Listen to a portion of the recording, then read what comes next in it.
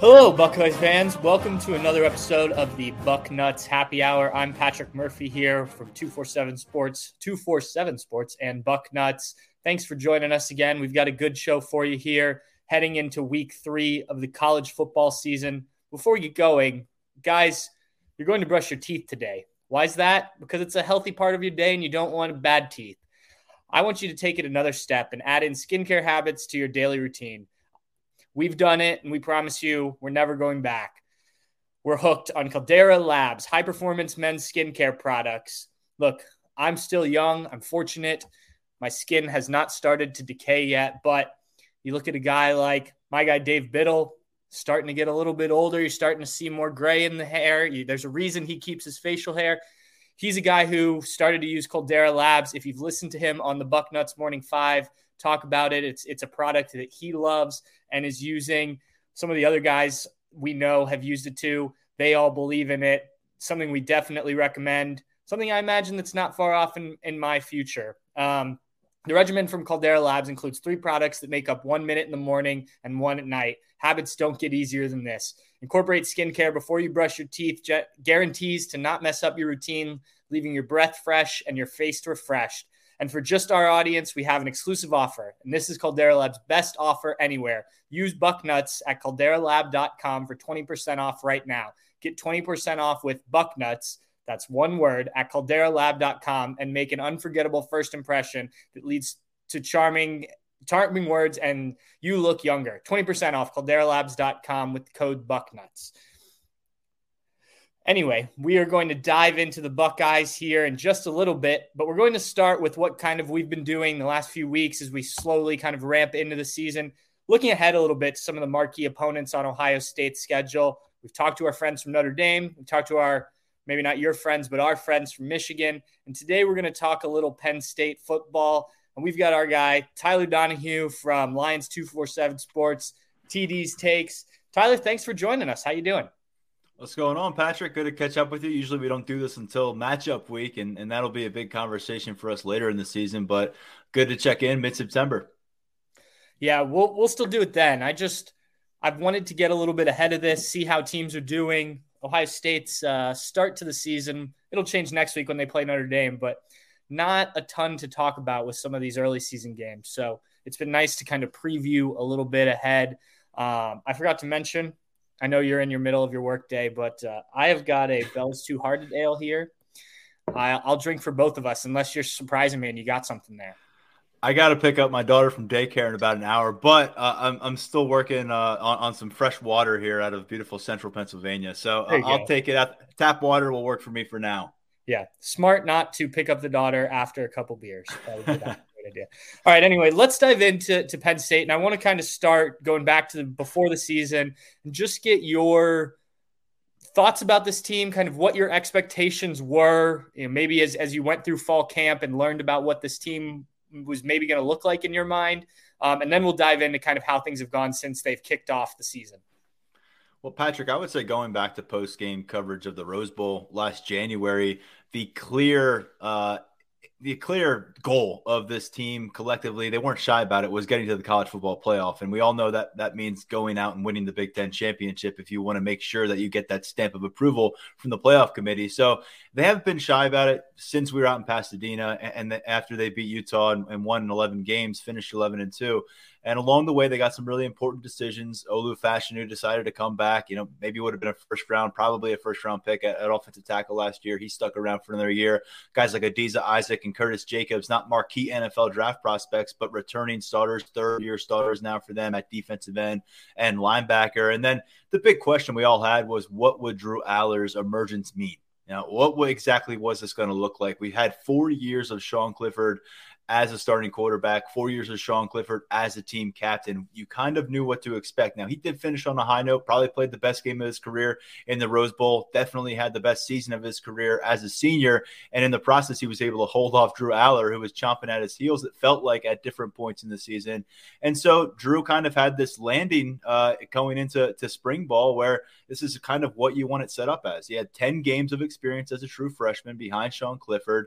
4 touchdowns to his credit, didn't turn the ball over, didn't also face a lot of adversity along the way. So it's still kind of wondering from there. But he gets to be QB1 all of spring, gets to be QB1 all of fall camp. Now, James Franklin didn't name him the starter.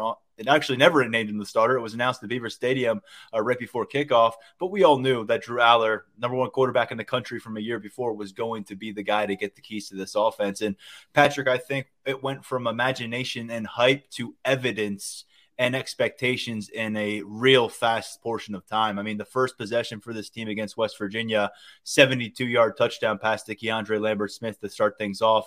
Drew Aller finishes 21 of 29 in the opener, 325 yards, 3 touchdowns, no interceptions. And then he comes back against a totally overwhelmed Delaware team, an FCS opponent. But you want to see Drew Aller take a next step, not take a step backwards or sideways. And he starts the game 14 of 15 passing. He finished with just 4 incompletions on the day, went for 200-plus yards, had a touchdown rushing, had a touchdown passing. And I think what really stands out about Drew Aller and why I think I'm trying to believe that it can happen this year versus maybe waiting for the junior version of Drew Aller is that in 12 games at the college level now, 2 as a starter, of course, most notably, no turnover. And there's only 1 pass that I can even point to along the way that was like, don't do that. That's not the ball you want to throw. That was in the season opener, and it actually happened in the end zone. And to his credit, wide receiver Keandre Lambert-Smith knocked that ball to the ground. But this is what we've heard about Drew Aller all preseason camp. We have a lot of respect for Penn State's defense here on campus, but from what we've seen, we know this offense has a lot of respect for the defense, and Drew Aller did not turn the ball over in live action during preseason camp until practice 13. So it says a lot about the ball security because you'll take the mistakes with the 5-star arm talent and with the 6'5", 240-pound quarterback. You'll take some of those scary throws that put you in peril. But the fact that that hasn't really been part of his brand as a quarterback so far, I think has a lot of people thinking that he could be a guy in the maturation process of his career to actually be able to get it done as a sophomore for a team that has a lot of depth and a lot of talent in other areas. Did you say that Sean Clifford was a 4-year captain? He was 4-time team captain. Wow, that is impressive. I mean, I knew most of what he did. I did not know that. That's impressive. We got used to him around here, that's for sure. Yeah, I knew he was there for a while. I knew he played a lot. I did not know he was a 4-year captain. Props to him. Since you talked about Drew Aller there quite a bit, we'll start off with him. And wrong one. Ryan asked, are Penn State fans angry that Drew Aller didn't start last year after his start to this year? I want to take that a step further. Maybe what Sean Clifford did to hold him off, and then maybe the reaction of fans, especially now that they've seen him in action. Yeah, there was certainly a lot of swell last year, especially after they lost that first game. Now they had started the season 5-0. They went into bye week 5-0. They came out of the bye week and they got slammed at Michigan, as I'm sure a lot of your viewers recall. Big moment for Michigan early in the season. Bad moment for Penn State. A lot of people thought they were exposed. I don't know if a lot of people thought they'd end up winning 11 games in that moment. They righted the ship, especially defensively after that. But in the aftermath of that game, people were like, all right, this is not a college football playoff contender. This is not a team that's going to go to Indianapolis to win the Big Ten title based on what we just saw play out in Ann Arbor. Why don't you see what you've got in this, phenomenon freshman in Drew Aller, who has done enough to leapfrog a guy they liked before in Christian Veilleux as the backup quarterback. And so we were just kind of thinking, you started to hear those questions asked in the press conference setting. And there was a week there, I believe it was leading up to the Minnesota matchup at home, the whiteout game in late October, where James Franklin didn't come out and outright confirm that Sean Clifford was his starter. Now, he didn't say that Sean Clifford wasn't a starter, but it was something that we all wrote about. It was something that we all talked about. Yeah. Sean Clifford was announced as the starter against Minnesota that night in a whiteout, and there were boos in Beaver Stadium. Again, I'm talking about a kid who's halfway through his 4th year as a team captain, as a starting quarterback. And were there moments where you wish you got a little bit more out of the quarterback position? Sure. But it was a major slap in the face, I think, for a lot of people in the program to hear some boos coming down as Sean Clifford. That night, he went out and he won Big Ten Offensive Player of the Week against Minnesota, and he really locked down and locked in with that starting job. I mean, you remember the Ohio State matchup and the pressure he faced off the edge, but he also had some moments where he fought back, and this offense was able to have some answers along the way. He couldn't get it done against Ohio State over the course of his career, but you look at what he did the rest of the season. man, he was really good. He didn't throw the ball 30 times during their 5-game win streak to finish it, but he was playing the best and most in control football of his career. And I think that's why James Franklin ultimately stuck with him. I mean, it's hard to bench a 4-time team captain because you got to wonder what that does to your locker room. But at the same time, he was rewarded because Sean Clifford was about 3 or 4 percentage points higher in terms of completion rate. He was throwing less interceptions and clearly clicked for him with Mike Yurcich. And to his credit, he turned that into a 5th-round opportunity. I think a lot of us anticipated he'd be an undrafted free agent, and now he's the primary backup. So Jordan Love and with the Green Bay Packers. So I think as we get further away from the Sean Clifford era, people are going to have more respect for what he did in a Penn State uniform. But you can understand, and now hindsight being 2020, with what Drew Aller has looked like through 2 games, where there are some people on our message boards who are saying, see, I told you so. This team would have beaten Ohio State with Drew Aller as a starting quarterback, or this team would have been more impressive down the stretch, and Drew already would have had all those starts under his belt. I don't think James Franklin would reverse his decision if given an opportunity. And now I think Drew Aller is still in a really good spot to blossom as a starter as a sophomore. Hearing you describe all that, it took me back to when Ohio State had JT Barrett and he was a multi-year captain.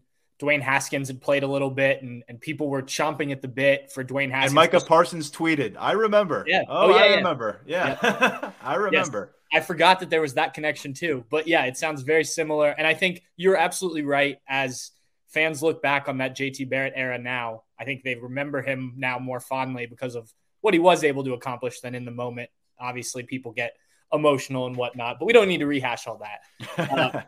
Let's look at this Penn State team so far. Obviously, the big opener against West Virginia, and you mentioned the Delaware game. What do you think you've taken away from these, maybe 1 or 2 things that you've taken away the most from these first 2 games? I don't know if it's something that's jumped out that surprised you, or just what has been your kind of couple big takeaways? Yeah, I guess I'll set aside Drew Aller because we spent the last 10 minutes discussing him. Because, yes, check it off the list. He looks the part of a 5-star quarterback prospect. That's what you wanted to see. I would say that we haven't seen Manny Diaz do a lot of exotic things defensively. And he's going to be doing that a lot, I think, starting this Saturday against Illinois, because he has the depth and the confidence right now as the second-year defensive coordinator, Patrick, to really go deep in some key positions. They truly feel like they can go 5, probably 6 deep right now at defensive end. They think they've got 6 defensive linemen. You'll probably see 10 defensive linemen play before halftime by design against Illinois. It's something that they really haven't had in the trenches years gone by. And these are, former blue chip prospects. A guy like Denai Dennis Sutton was recruited by just about everybody in the 2022 cycle. He came on and burned his red shirt last year. He could be due to become a star right now. And Chop Robinson, the Maryland transfer who came in last year, he's a force off the edge. I just think Manny Diaz right now, the way he's able to roll some of these defensive backs, he pretty much goes with 4 guys at safety. He's going to play 4 consistently at cornerback. And they're going to have fresh legs. I think that's very clear going back to last year, the way Manny Diaz rolled at a lot of these positions. They get into the fourth quarter of these games, and you can tell. I think that's going to be more evident than ever, working our way through earlier stages of this season. And we'll see if that can maintain, if injuries knock some of that off you, or if underwhelming performances knock some guys out of the rotation. But right now, I think that's something that stands out. Manny Diaz is in complete control, and we were wondering if he would stick around for year 2 as a defensive coordinator, because I think if he does this again, duplicates the success last year, builds upon it, he's going to be one of the most coveted commodities in the coaching market coming out of the 2023 season. And then I would just probably go over to the wide receiver room for Penn State. This is a team that lost its top 3 receiving leaders from last year's squad. So you had questions about when this first time starting quarterback is throwing the ball around, who's going to be out there, and are they going to be good enough to make him shine? And so far, Keandre Lambert-Smith, who's a senior now, has looked the part. He's got 4 consecutive games with 70-plus yards receiving. He only did that in 3 of the previous 33 games of his career, and he started 24 of those games. So the latest come on for Lambert-Smith. That's good to see. And then Harrison Wallace is a guy they kind of stole out of the South, it feels like, a couple of recruiting classes ago out of Alabama. He was a late riser in 24/7 sports rankings into the top 24/7. They flipped him from the Duke Blue Devils totals of all teams. And he's got 10 catches for 2 games. He's a guy I want to see maybe get more vertical. They haven't stretched the field much here with their wide receiver group, but he's somebody that when they start doing that, he possesses the kind of jump out of the gym ability to go win some 50-50 passes, maybe come down with one of those 3 catches for 120 yards kind of stat lines in a game. And that's really the part of of all this that we want to see is Drew Aller throwing the ball deep. They've had one pass travel more than 20 yards in the first 2 games that got completed. It was Keandre Lambert-Smith. It ended up as a 72-yard touchdown on the first possession of the season opener. They haven't done it since. So they've had a lid on this offense. I think Mike Yurcich starts to peel that off a little bit. And then there's 2 transfers to know at wide receiver that have each done their part to some degree through the first 2 weeks. Malik McClain, who spent 2 seasons at Florida State, 6'4", 200-pound frame. He's also a special teams contributor, but he was a 9-game starter as a true freshman for the Seminoles. Not a starter here at Penn State, but he's working his way as a viable option and definitely a rotational piece. And then Dante Cephas was a pretty prized prospect in the transfer portal this past year. He had 2,000 receiving yards for Kent State the last couple seasons combined, comes back to his home state of Pennsylvania. He's had to work through some adjustment periods after enrolling in June, but he's a guy who showed up a little bit here. And then Sean Clifford's younger brother, Liam, get to know that name a little bit. He's made his first start as their slot receiver. Not a guy who's, I think, going to put up huge numbers this year, but someone who's could be one of those reliable security blankets for a first-time starting quarterback. The running game to me was something, aside from Drew Aller and how that all worked out, was very interesting. We saw it last year when we came to Beaver Stadium. The young running backs, they're now both a year further into their career. How's it started out on the ground for Penn State? And to mix in with that, Ryan asked, does Penn State have a better O-line this year? Obviously, that plays a big factor in the running game. Combine those together. How's it going on the ground? It's so far so good, I would say. It hasn't been a fireworks show like I think maybe we thought it could be against Delaware, particularly Nick Singleton. His longest gain of the season thus far is 14 yards. That's going to change, could change at any point. He went 80-plus in the Rose Bowl. That's something that he can do 4 or 5 times in a season, take it 70-plus yards. Kaytron Allen, more of that, guy who's going to pound you down and just be that bruiser type of back. I think he's gained some more acceleration. He's changed his body a bit in year 2. But Kaytron Allen at 154 yards right now in the season. He's over 5 yards per carry. Nick Singleton just shy of 5 yards per carry, 117 yards. Singleton had 3 touchdowns last week, but Kaytron was the one who went over 100 yards against Villanova. And they've both been introduced as starters on alternating weeks. I think they're trying to play that fine line between 2 guys who think they are a superstar and 2 guys who have that superstar potential.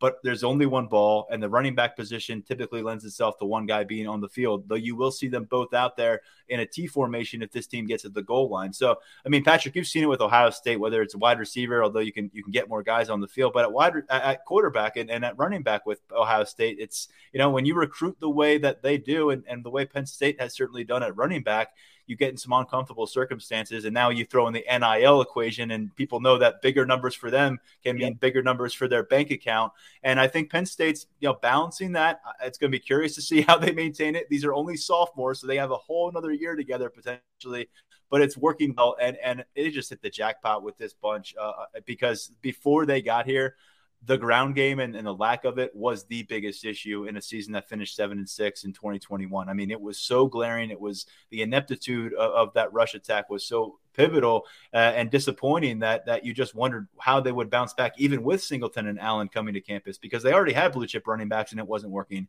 These 2 were game changers, but the offensive line development maybe has lifted all ships across the offensive platform for Penn State.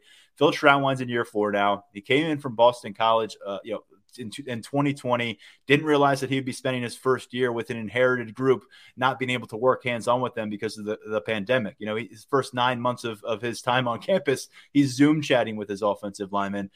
So it takes some time, right. By the time they get to 2021, the product does not look good. These are holdovers from a past offensive line coach.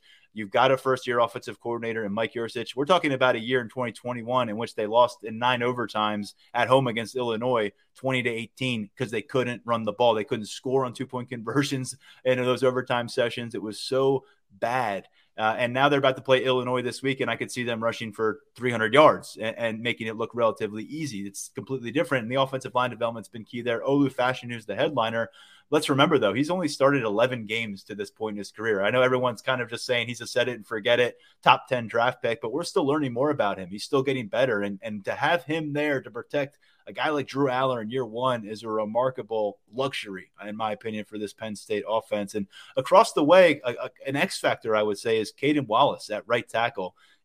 He's played against Ohio State a bunch. He's been the starter he wasn't available last year because he was injured, but the 2 years prior, he started against Ohio State as their right tackle. And you just wonder, is he just an average player on a line that wants to get more than average? And it seems like he's taken that next step as a fifth-year senior. Through a couple games, that's been showing off, and in pre-camp, the returns were really good on him. I think the question that we still have here, the interior has been holding up good. They're using 4 or 5 guys there with regularity. They like to rotate, and it's been working thus far. But at center, Juice Scruggs was awesome in 2022. He's a guy that got drafted in the second round by the Houston Texans. He was really outstanding and probably an overlooked part of what Penn State accomplished during that 11-win campaign in 2022. He's gone. Hunter Norzad is the starting center now. He's a 6th-year college player. Kind of an interesting journey. He was a tackle at the Ivy League level at Columbia, comes in last year as a backup guard, ends up being the starting guard for them by the end of the year, and now he's the starting center. So we've seen him take on relatively light load with snap counts thus far in the season. They've been distributing it a bit. But I think when we see him take the mantle and be that guy and take the job and run with it, how he performs could probably go a long way in me answering if this offensive line group is better, because I think they have the pieces to be better. I think the depth is better and the confidence is there, because I think they were still convincing themselves last year that they could be a realistically like a good offensive lineman instead of a liability. Now that's all there. They have the mentality for it, but I want to see this group go out and beat down some Big Ten opponents. And I think Illinois will be a great litmus test to determine whether they've really taken a stride ahead or whether they're still kind of at the same level where they were last year. Flipping over to the defensive side of the ball, I watched that West Virginia game. I did not watch the Delaware game, I'll admit that. But I was surprised rankings-wise how high up this Penn State defense ranked, total defense, scoring defense, things like that. What has worked? You talked about Manny Diaz a little bit earlier when you were talking about the defensive line. What has worked so well here early, maybe other than just playing a Delaware team that probably wasn't matched up correctly here? Well, let's take this. No one on defense played more than 23 snaps last Saturday. Wow. I'll repeat that. No, not a single defensive player played more than 23 snaps in week 2 of this 2020 season for Penn State. That's going to pay off. That's going to pay off for you in the long run. They only faced 42 offensive plays from Delaware because they were busy getting 3 and outs along the way. They had a couple takeaways, but it's not like they had 7 turnovers along the way. Delaware just couldn't pick up first downs, and Penn State kept scoring the football. It ends up 63-7. But I think defensively, what's worth noting here as well is they've been out without 3 of what I would consider their top 25 defensive players on this roster. Cornerback Daquan Hardy, who's in his 3rd year with Penn State as the primary nickel coverage guy. You're going to see a ton of him in slot work when he's there. Amin Vanover, who we've penciled in as the number 4 defensive end and a really strong defensive end room, had a great preseason camp. And then Keziah Izzard, a big-bodied, 300-pound frame defensive tackle who's played a lot of Big Ten football and is at least a co-starter, if not an outright starter on this defensive line. None of those guys played the first 2 weeks. We don't know why. We've heard bumps and bruises from James Franklin on Izzard. Not sure on the other 2, but they've been practicing. They were all out there this Wednesday for the first time in their regular uniform. So if they're all back for Big Ten action, that takes things up a notch for the defense. I think what stands out is just, again, they'll give guys a series off on the sidelines, or they'll tuck their starters away when they can in the 4th quarter, and they'll go deep. They haven't taxed anybody while accomplishing. I haven't looked at the numbers and where they rank, to be honest, because it's hard to pull that from the sample size of seeing Delaware and West Virginia was overwhelmed. To Penn State's credit, their quarterback Garrett Green did some nice things, but they just didn't have the weapons around him. I think right now what I want to see from the Penn State defense moving forward is, can they start to get that pressure rate up? Will they actually, they're going to start mixing in some packages to get that pressure. Their Prowler package, which brings an extra defensive back on the field, that resulted in a lot of splash plays last year. It's not something we saw much of last year. And Abdul Carter, to me, is the one guy that we have yet to see unlocked. I think because of maybe the way they've approached these games from a mentality and getting these guys off the field, they're playing it relatively conservatively from a play calling perspective. The freshman All-American hasn't really flashed in a huge way through 2 games, but I think he could get to 10 sacks. He's got 1 sack this season. He had 6 last year as a freshman at the linebacker position. We did not get to see Micah Parsons run after the quarterback here at Penn State. They were going to unleash that in a big way his junior season. He ended up opting out during COVID, so we didn't see it. Obviously, he can rush the passer. We all know that now with the Dallas Cowboys. They're not going to wait on Abdul Carter. We saw some of it last year, and I think that's maybe the next step for this defense. If he can be a guy that can get you 10, 11 sacks from a linebacker position, that does some wonders for you when you got a preseason All-American, a cornerback in Kalen King, and a lot of experience across the field. Yeah, absolutely. I'll get you out of here on this one since we're looking ahead. Obviously, that Ohio State game down the road is going to be a big one here in Columbus for both teams, I imagine. I know it's early, but what kind of sense do you have, and maybe you can lump the Michigan game in there with that, how Penn State feels as a team about those 2 games, and then maybe also the fan base and kind of how they're viewing, I believe the Michigan game's at Beaver Stadium this year, right? The Michigan game is here, and the Ohio State game is in Columbus, of course. And yeah, no, I mean this is the last year where it's like officially the annual roadblock, right? Penn State has no attached rivals. You know, they like to call themselves unrivaled around here, and apparently the Big Ten agrees because they don't have those attachments moving ahead. But Ohio State and Michigan, now it's Michigan on top, and Ohio State playing catch up, and before that it was Penn State and Michigan jockeying for that second spot and trying to catch up to the Buckeyes. And Penn State is once their turn atop that conversation. They want to be more of a rotation than staring up at one or the other or both for the most part. So I think there's probably a lot more respect. I don't want to say a lot more, but I think there is more legitimate anticipation that they can beat Michigan because they've done it before. They've kind of exchanged haymakers with Michigan during the Harbaugh and Franklin tenures. They've sent Michigan home with some blowout losses. Michigan's done the same thing. They've had some close games back and forth. Ohio State just hasn't let Penn State get off the hook. They've had, deficits in the fourth quarter. They've come back from in Beaver Stadium out there in Columbus. They've had games where they've run away from Penn State. It just hasn't come together since that 2016 Big Ten title run. So I think there is more confidence that Penn State, because of where the game is, because of that recent history, that Michigan is the more winnable matchup this year than Ohio State. But I also think people look at the results of the first couple of weeks and they look at J.J. McCarthy versus still a kind of a relative unknown or an evolving situation at quarterback for Ohio State. And you try to project what it's going to look like in October, project what it looks like in November. I don't think anyone sees Ohio State or Michigan getting worse as the season goes on. But I think this is maybe more of a year where it's not as clear cut for me. I think Ohio State, even after Michigan's 2021 big title run, I would always put Ohio State as the scarier of those 2 matchups. I still think it is this year. In fact, I picked them to lose at Ohio State and beat Michigan and finish 11-1. But I'm just not sure. I want to see more of Ohio State, just like I'm sure your fans want to see more of Michigan and more of Penn State. But here's what we know. It's kind of unfair because you got 3 of the very best college football teams, I think, right now that are primed to push for college football playoffs. And because of the current structure, you're going to get 1, max 2 in there. And that's going to change in a big way. We'll see if these teams are starting to play in the playoffs in the years ahead. Yeah, it's going to be fun, especially as they expand that. It is unfortunate that they are changing up the way they do this from a Penn State, Ohio State perspective, but we'll get at least 1 more of these here later on this year. We hope you'll come back and talk with us on the happy hour. Tyler, thank you for doing this. I know it's a busy week every week, so I do appreciate taking your time. Of course, man. Good luck with your coverage, and I'll see you down the road. You too. Sounds good. We'll talk soon. All right. That was Tyler Donahue of Lions 247, our Penn State site that does a great job. I know I say this about each of our sites when we do it, but I honestly believe it. If you are looking for any sort of coverage on an opponent, future opponent, the 247 Sports Network is a great place to do that. You can get over to those other sites. A lot of the stuff's free. Some of the stuff's VIP. So great resource to have if you subscribe to 247 Sports, be able to kind of see a little bit of everything. All right. We're going to turn the page over to Ohio State and look kind of at what we know so far, what we think about this team. And I'm not going to do it alone today. Sometimes you get stuck with me talking the whole time, but bring on somebody who knows a thing or two about talking quite a bit. Timmy Hall from 97.1 The Fans, the Buckeye Show. Tim, how you doing? We're good, Pat. Let's talk some Bucks. Hope everybody's having a good Thursday here. What are you drinking today? Well, we got a little sweet tea, and it's an old Raising Cane's Christmas cup, because when you're at a radio station, we save things, and sometimes, the cups are not in the budget, so our kitchenette sometimes doesn't have things to drink out of. So if we get a food drop from months ago during Christmas time from a place like Raising Cane's, lovely chicken fingers, right?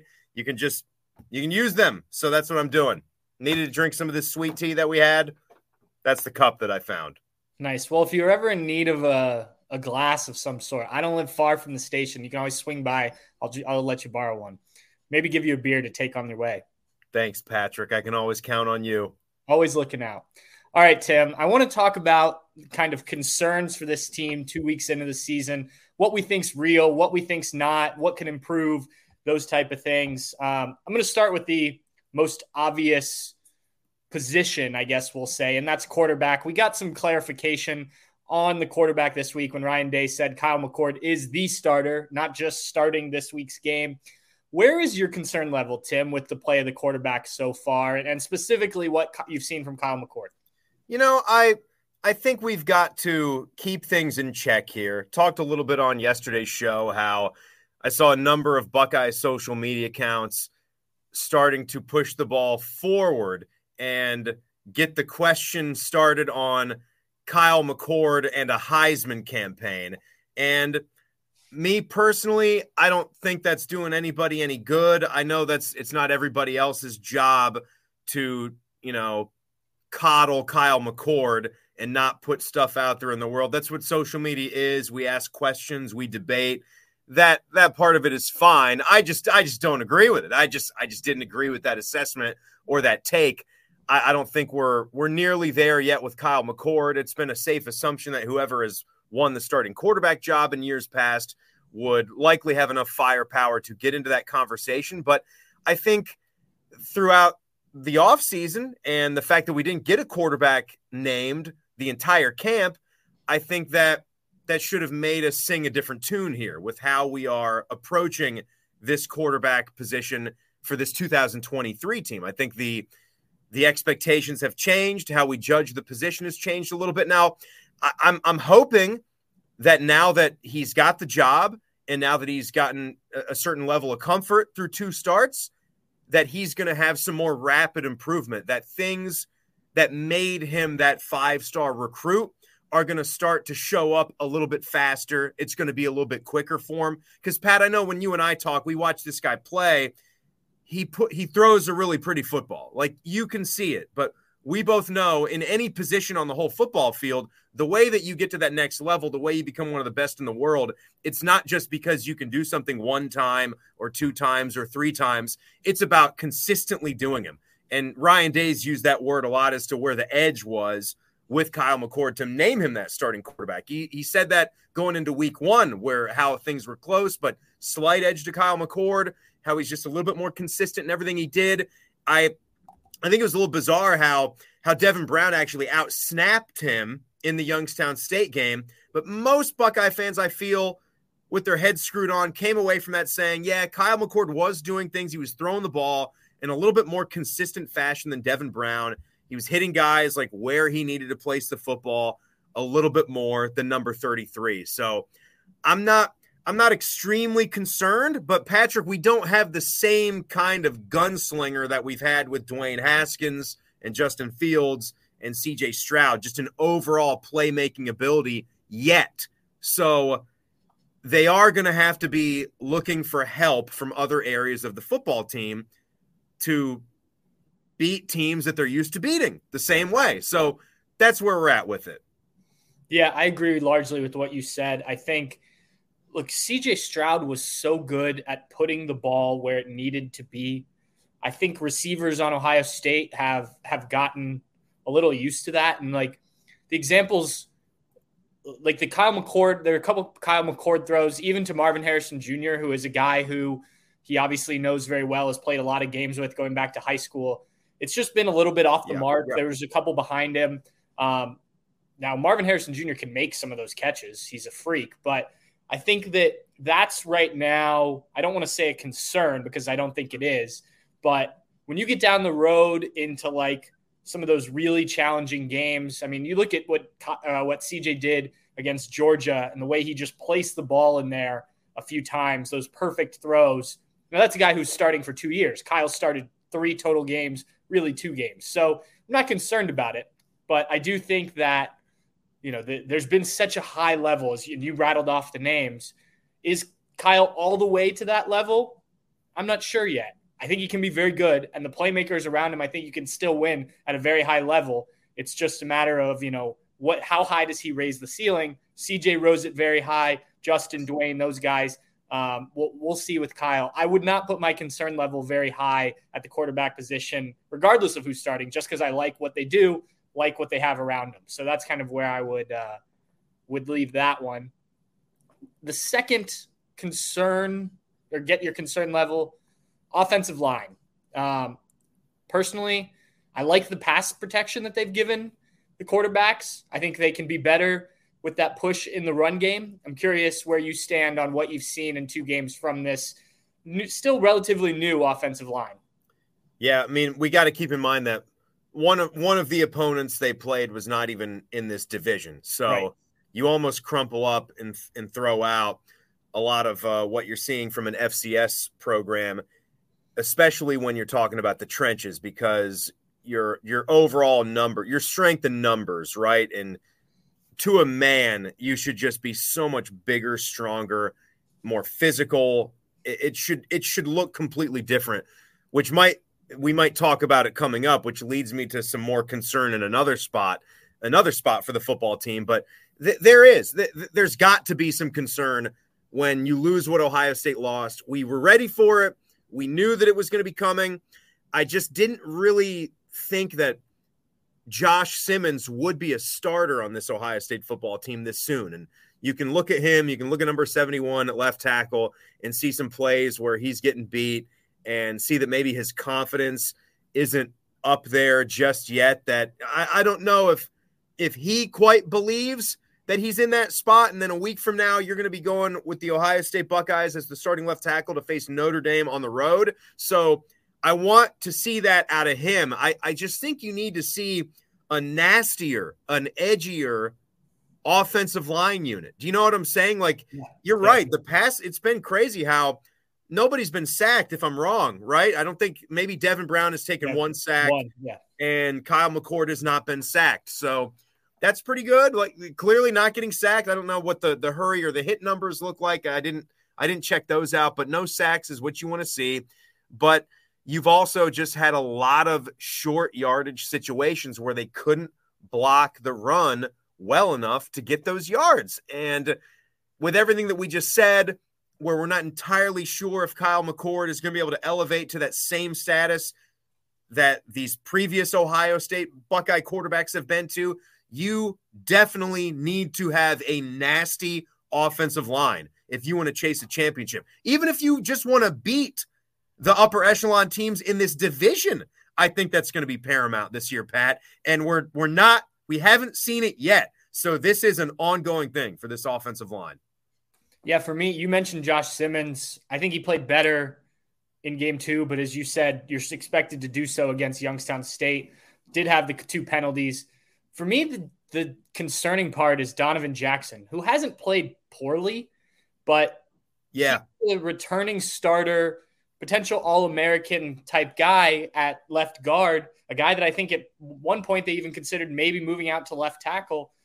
I just haven't seen it from him. And again, it hasn't been bad, but if you're holding to the standard of All-American and you're playing a team in Indiana who, they brought some interesting blitzes like Tom Allen always does, and then you play a Youngstown State team, I'm just not seeing that push. I honestly thought, even though you have a new center, you would use that experience on the interior of the offensive line in the run game and make that kind of what you leaned on early in the season while these quarterbacks are getting figured out. And even if you established one, as he settles in, they haven't been able to do that. The runs up the middle have not been good. There hasn't been much push even against what appears to be inferior opponents. And, I think there's issues. You could point to issues with each guy.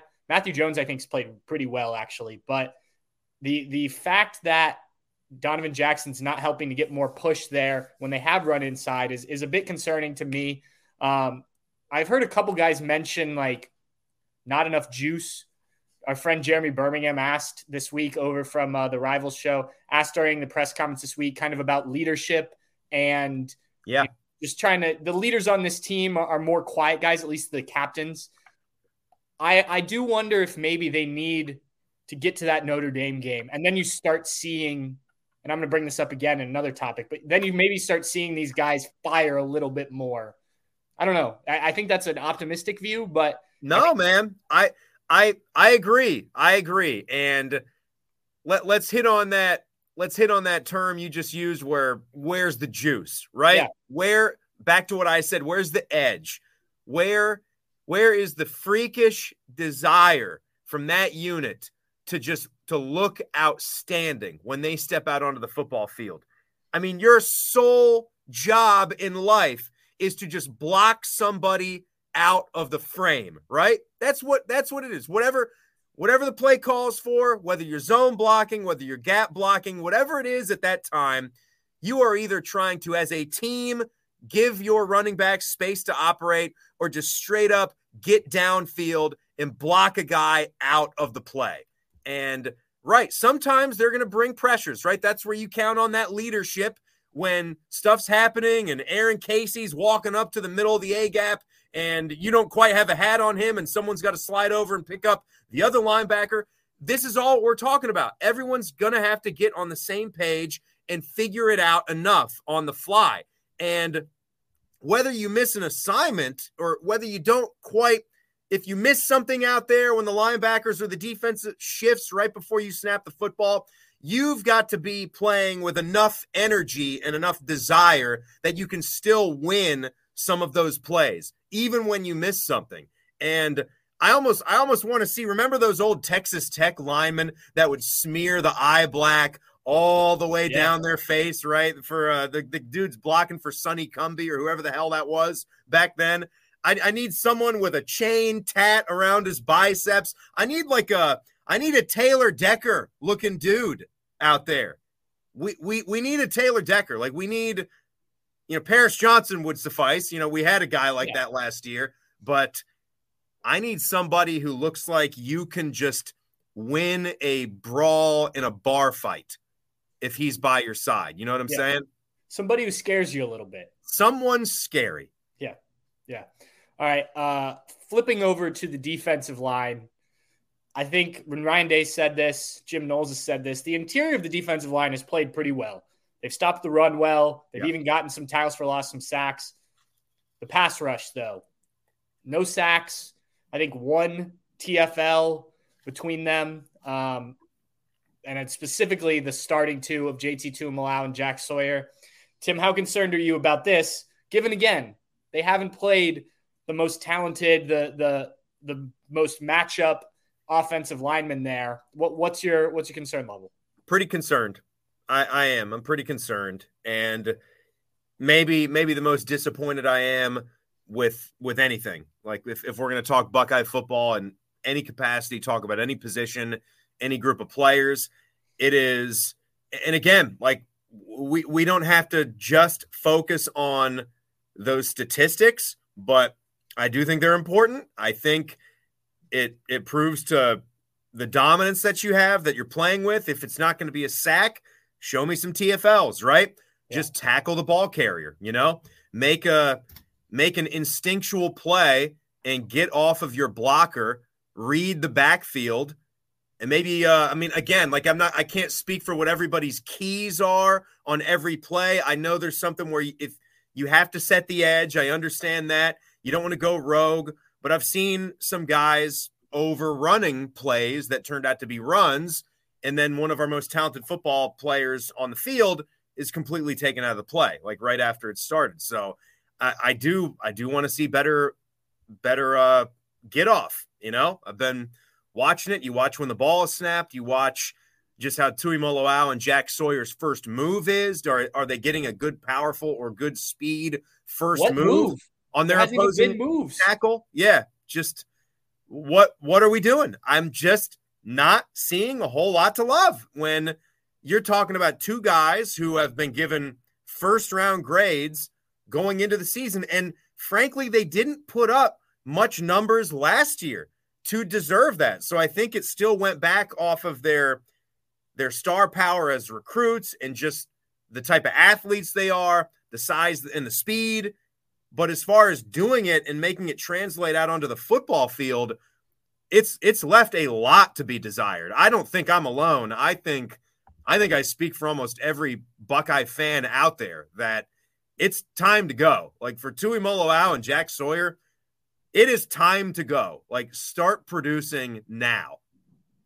Yeah, as Dave Biddle and I talked about earlier this week, like, you know, you're seeing JT Tuimoloau bull rush guys. There's no spin move. There's no swim move to get inside. Jack Sawyer, I don't know I'd love to see the numbers of how often he's in the backfield, because just watching it and watching it back, I mean, all of his tackles, I believe, have come past the line of scrimmage, like in a positive way for the offense. Right, getting the guy after a 4-yard carry. Yeah, he's chasing guys down. I missed the play. Yeah, we're talking about I meet you. I wreak havoc in the backfield because I threw my tackle out of the way. Yeah. And then I'm there ready to spring left or spring right and make the play because I've just won off the line of scrimmage so fast that I'm right here and there's nothing you can do with it. Or we just haven't seen many. Maybe we're spoiled, but that's the standard, you know, and that should be a good thing. You had guys as good as Nick Bosa and Joey Bosa and Chase Young here, and that's what we think of, right? And it was tough for Zach Harrison to live up to it, but these guys have that chance. Like these guys get to play that position and be edge rushers at The Ohio State University. So hopefully they take what's left in the season and they ratchet it up. Like I think they do have to dig down deeper and find a different kind of energy level to get some of these results that we want to see. Yeah, and I mean, we were talking about it the other day when some of the other writers and I at the Woody, of just like, it'd be different if one of these guys had one sack and like Tuimoloau had a sack and Sawyer had a tackle for a loss. Like that's not a good number given what you've played, but it's at least something. And you're like, okay, like they can get there. We saw this a couple times. You know, there's obviously pressures that are important too. They've had a little bit of that, but not as much as I would have liked. Ryan Day's talked about the offenses they've played, Jim Knowles as well. And I think there is something to that, but like, yeah, but again, we can't tackle a running back in the backfield though. Right. Like I get it. Yeah. And both teams have thrown the ball 20 plus times. And I know some of the Indiana game was in the fourth quarter when they were throwing. So those guys weren't in there as much, but like one sack. But Pat, not even the numbers. Like you said, like you and the writers, you kind of been just chatting off to the side, you know, when you've been at media sessions or whatever.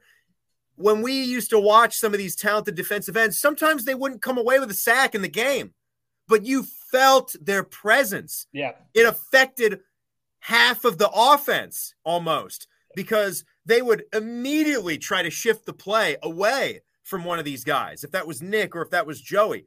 And sometimes they would face double teams. Sometimes they'd face a tackle, a tight end, and the running back would come in and chip down. No one's having to do that for these guys right now. So there's that. Even if you just brought more attention over, that would do something. And even if you don't get the sack, just having one of those plays where we all said, wow, like, did you see how fast Tuimoloau got off the football right there?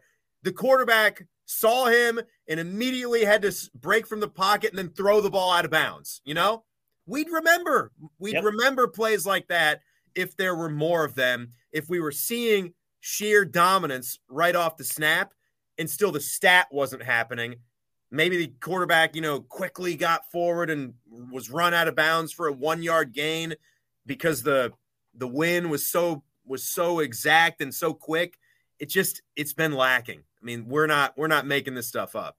It's been lacking. And by the time they go to Notre Dame next weekend, they are going to need a different level. Because you know what kind of dude plays offensive line at Notre Dame. Right. I mean, these are dudes that go to the NFL and get big time contracts. Taylor Decker, Notre Dame commit at one point in time, actually. Taylor Decker. Yeah. I mean, look at Zach Martin and all these dudes. Yeah. making the money they're making. Right. All right. I'll get you out of here real quick on what's your feeling for this game on Saturday? I don't know if you've done a prediction or whatnot yet, but just how do you feel about it? You don't have to go long, but just a few things you're thinking about for this game. I mean, come on. It's Western Kentucky. Look, they can put up some offense. I mean, I think if you look at Austin Reed and his passing numbers, and we'll talk a little bit more about this on the show tonight. Patrick, of course, will be with us at 6:33, so don't miss the Buckeye show at 6 o'clock on the Fan. Tyvis will be with us tonight, so that'll be a lot of fun as always. But I am a little bit concerned for the defense. You don't want to see the defense give up 3 touchdowns. That, I think, would get us feeling in a very iffy kind of way going to the bigger game next week. But it's just a huge talent gap across the board. Buckeyes over Western Kentucky. I haven't locked in my score yet. I know the spread is 29 points. I haven't really decided if I'm going to take Ohio State to cover that or not. I'll make my final decision tomorrow on the show. But it's an easy win. This is a roll the helmets out type of game. No offense to Western Kentucky, but this is a roll the Buckeye helmets onto the field type of game, and you can win this one by 3 touchdowns. But it wouldn't be all that impressive to only win by 3 touchdowns with everything that's been going on and how you only beat an FCS school by 4 touchdowns. It would be nice to win this one by 5 scores. And I'm not dead set that they do it right now because I know the defense hasn't really been tested like this for a team that can get back there and run 70 plays. Right? I saw your article. I totally agree with it. I went off yesterday how I'm done hearing about the lack of plays. It's been maybe the most annoying storyline in college football. Everyone first downs. I don't care. The other team from getting first downs. You got out third downed by the FCS school. There's your answer. I know the drives are shorter, but Western Kentucky ran 70 plays in their last game. Like it can happen, and it really doesn't matter. It's just even if four less plays get run, everyone in college football is going to be playing under the same clock rules. So it's an adjustment for everybody, not just you. And it's going to be about winning the football. I don't care what it looks like when you get to the bigger opponents. And if you prove that you're ready and a better football team and just beat those guys, then I really frankly don't care if it's, 450 yards for Ohio State versus, 510 yards. It doesn't matter. But yeah, not that concerned about Western Kentucky, Patrick. All right. Well, thank you, Tim. I appreciate it. I will talk to you later this evening on the Buckeye Show. If you're in Columbus, 97.1 The Fan. If you're not in Columbus, tune in on the app, the website, all those. Yeah. Anywhere else you can tune in? That's about everything. And then the show gets uploaded to podcast land. There you go. 15 minutes after it's done. If you jump in late and miss some of the first hour. So that's very good pub. Thank you, Patrick. Always. And thanks everybody for watching and listening, and go Bucks. All right. Talk to you, Timmy. See you, bud. All right. Thanks to Tim Hall for jumping on here. I love having Tim on. I think he always brings good insight, brings good energy. We talked about juice. Tim brings the juice. Maybe the Buckeyes need some more of that. All right. I'm going to wrap up with something we started last week, and I kind of stole this from some other things, but I like the idea. I'm calling it What You'll Be Reading. It's basically what the headline will be Saturday night, Sunday morning about the Buckeyes coming out of this week's game. Obviously, there'll be a bunch of headlines, but like the main one. And last week talked about exactly how I phrased it, but something about Marvin Harrison Jr. bouncing back in a big way. It took 4 plays, and he was in the end zone on a 71-yard touchdown, I believe. And then obviously he had the 160 yards and 2 touchdowns on 7 catches. So all in the first half too. So got that one right. This week, I think what you'll be reading will be Ohio State run game, offensive line dominates in win. And whether or not that means that they've figured it out on the offensive line and gotten this run game going, I don't know. But here's a stat for you. Western Kentucky is 131st in the country in rush defense, allowing 267 yards per game. That is not great, right? And if you are who did Western Kentucky play so far this year? I will tell you. They have played USF and Houston Christian. USF, not a terrible program at all, but not a program that you're like, oh, well, that should be Western Kentucky won 41-24. So it wasn't like it was like this close game. And USF ran for 374 yards in that game. If USF can do it, I think Ohio State can as well. Now, Houston only ran for 155 yards, but that's a different level. I think that they will be, especially given how fast Western Kentucky wants to play, which could work out that they score some points, could work out that they're off the field a lot if things don't go well, giving Ohio State more of these possessions that Ryan Day so covets, and rightfully so. As Timmy said, I just think that there are other reasons besides the game clock running after first downs that Ohio State hasn't had as many possessions. But I think that they will be able to establish this run game. I think they will be able to dominate up front in the run game. If not, I'm going to have a lot more concerns, because this is not, as I just read to you, the stats, this is not a team that has been able to stop the run. So, as Ryan Day said on his radio show this week, they want 4 yards every time they run the ball. Now, is that realistic? Are you going to get 4 yards every time you run the ball? No, especially when you play better opponents. But in a game like this, I don't want to see running backs getting stopped at the line of scrimmage, running into the back of their offensive line. Now, some of that has to do with the running backs, but the offensive line needs to get that push, open holes. We've seen it at times. I think you'll see it consistently here. And if nothing else, I think that is a confidence boost for this offensive line that probably needs it when it comes to run blocking. It'll give them a week or at least a few days before we really start to dive into Notre Dame of positive publicity. I think people will be talking about them in a more positive way. It won't be kind of the negative approach that Timmy and I had here. And I think that is a big deal as you head into Notre Dame, where you will be able to run the dang ball, right? You're going to have to do that at points, especially young quarterback playing in his first hostile environment, offensive line too. So I think that will be the headline. Ohio State's run game, offensive line dominate against Western Kentucky, something along those lines. I don't like headlines. I'm not good at them, but something along those lines, you get my point. All right, we're going to wrap up here. Thanks again to Tyler Donahue from our 247 Sports, Lions 247 Penn State website for giving us some insight on Penn State. This is the last week. We'll look ahead probably to those games. We'll be talking Notre Dame, and then we're in the Big Ten. Thanks again for Timmy for coming on. I appreciate every time he can give us some insight. And I know we were a little negative. We're talking about things that concern us about this team. There's a lot of things to like about this team too. You're undefeated, right? You're undefeated, 2-0. You've done what you're supposed to do. You should handle that on Saturday. I encourage you all to enjoy this, and we'll talk Notre Dame and what that means next week, when it happens. Should be fun. We'll be back later next week, probably Thursday again, with the Bucknuts Happy Hour. We'll get our friends over from Irish Illustrated to come on and talk about this Notre Dame team. We only had them on just a couple weeks ago. So Tim O'Malley from over there. But thanks again, Buckeye fans, for tuning in. I am Patrick Murphy with Bucknuts and 247 Sports. We'll talk to you next week. Cheers.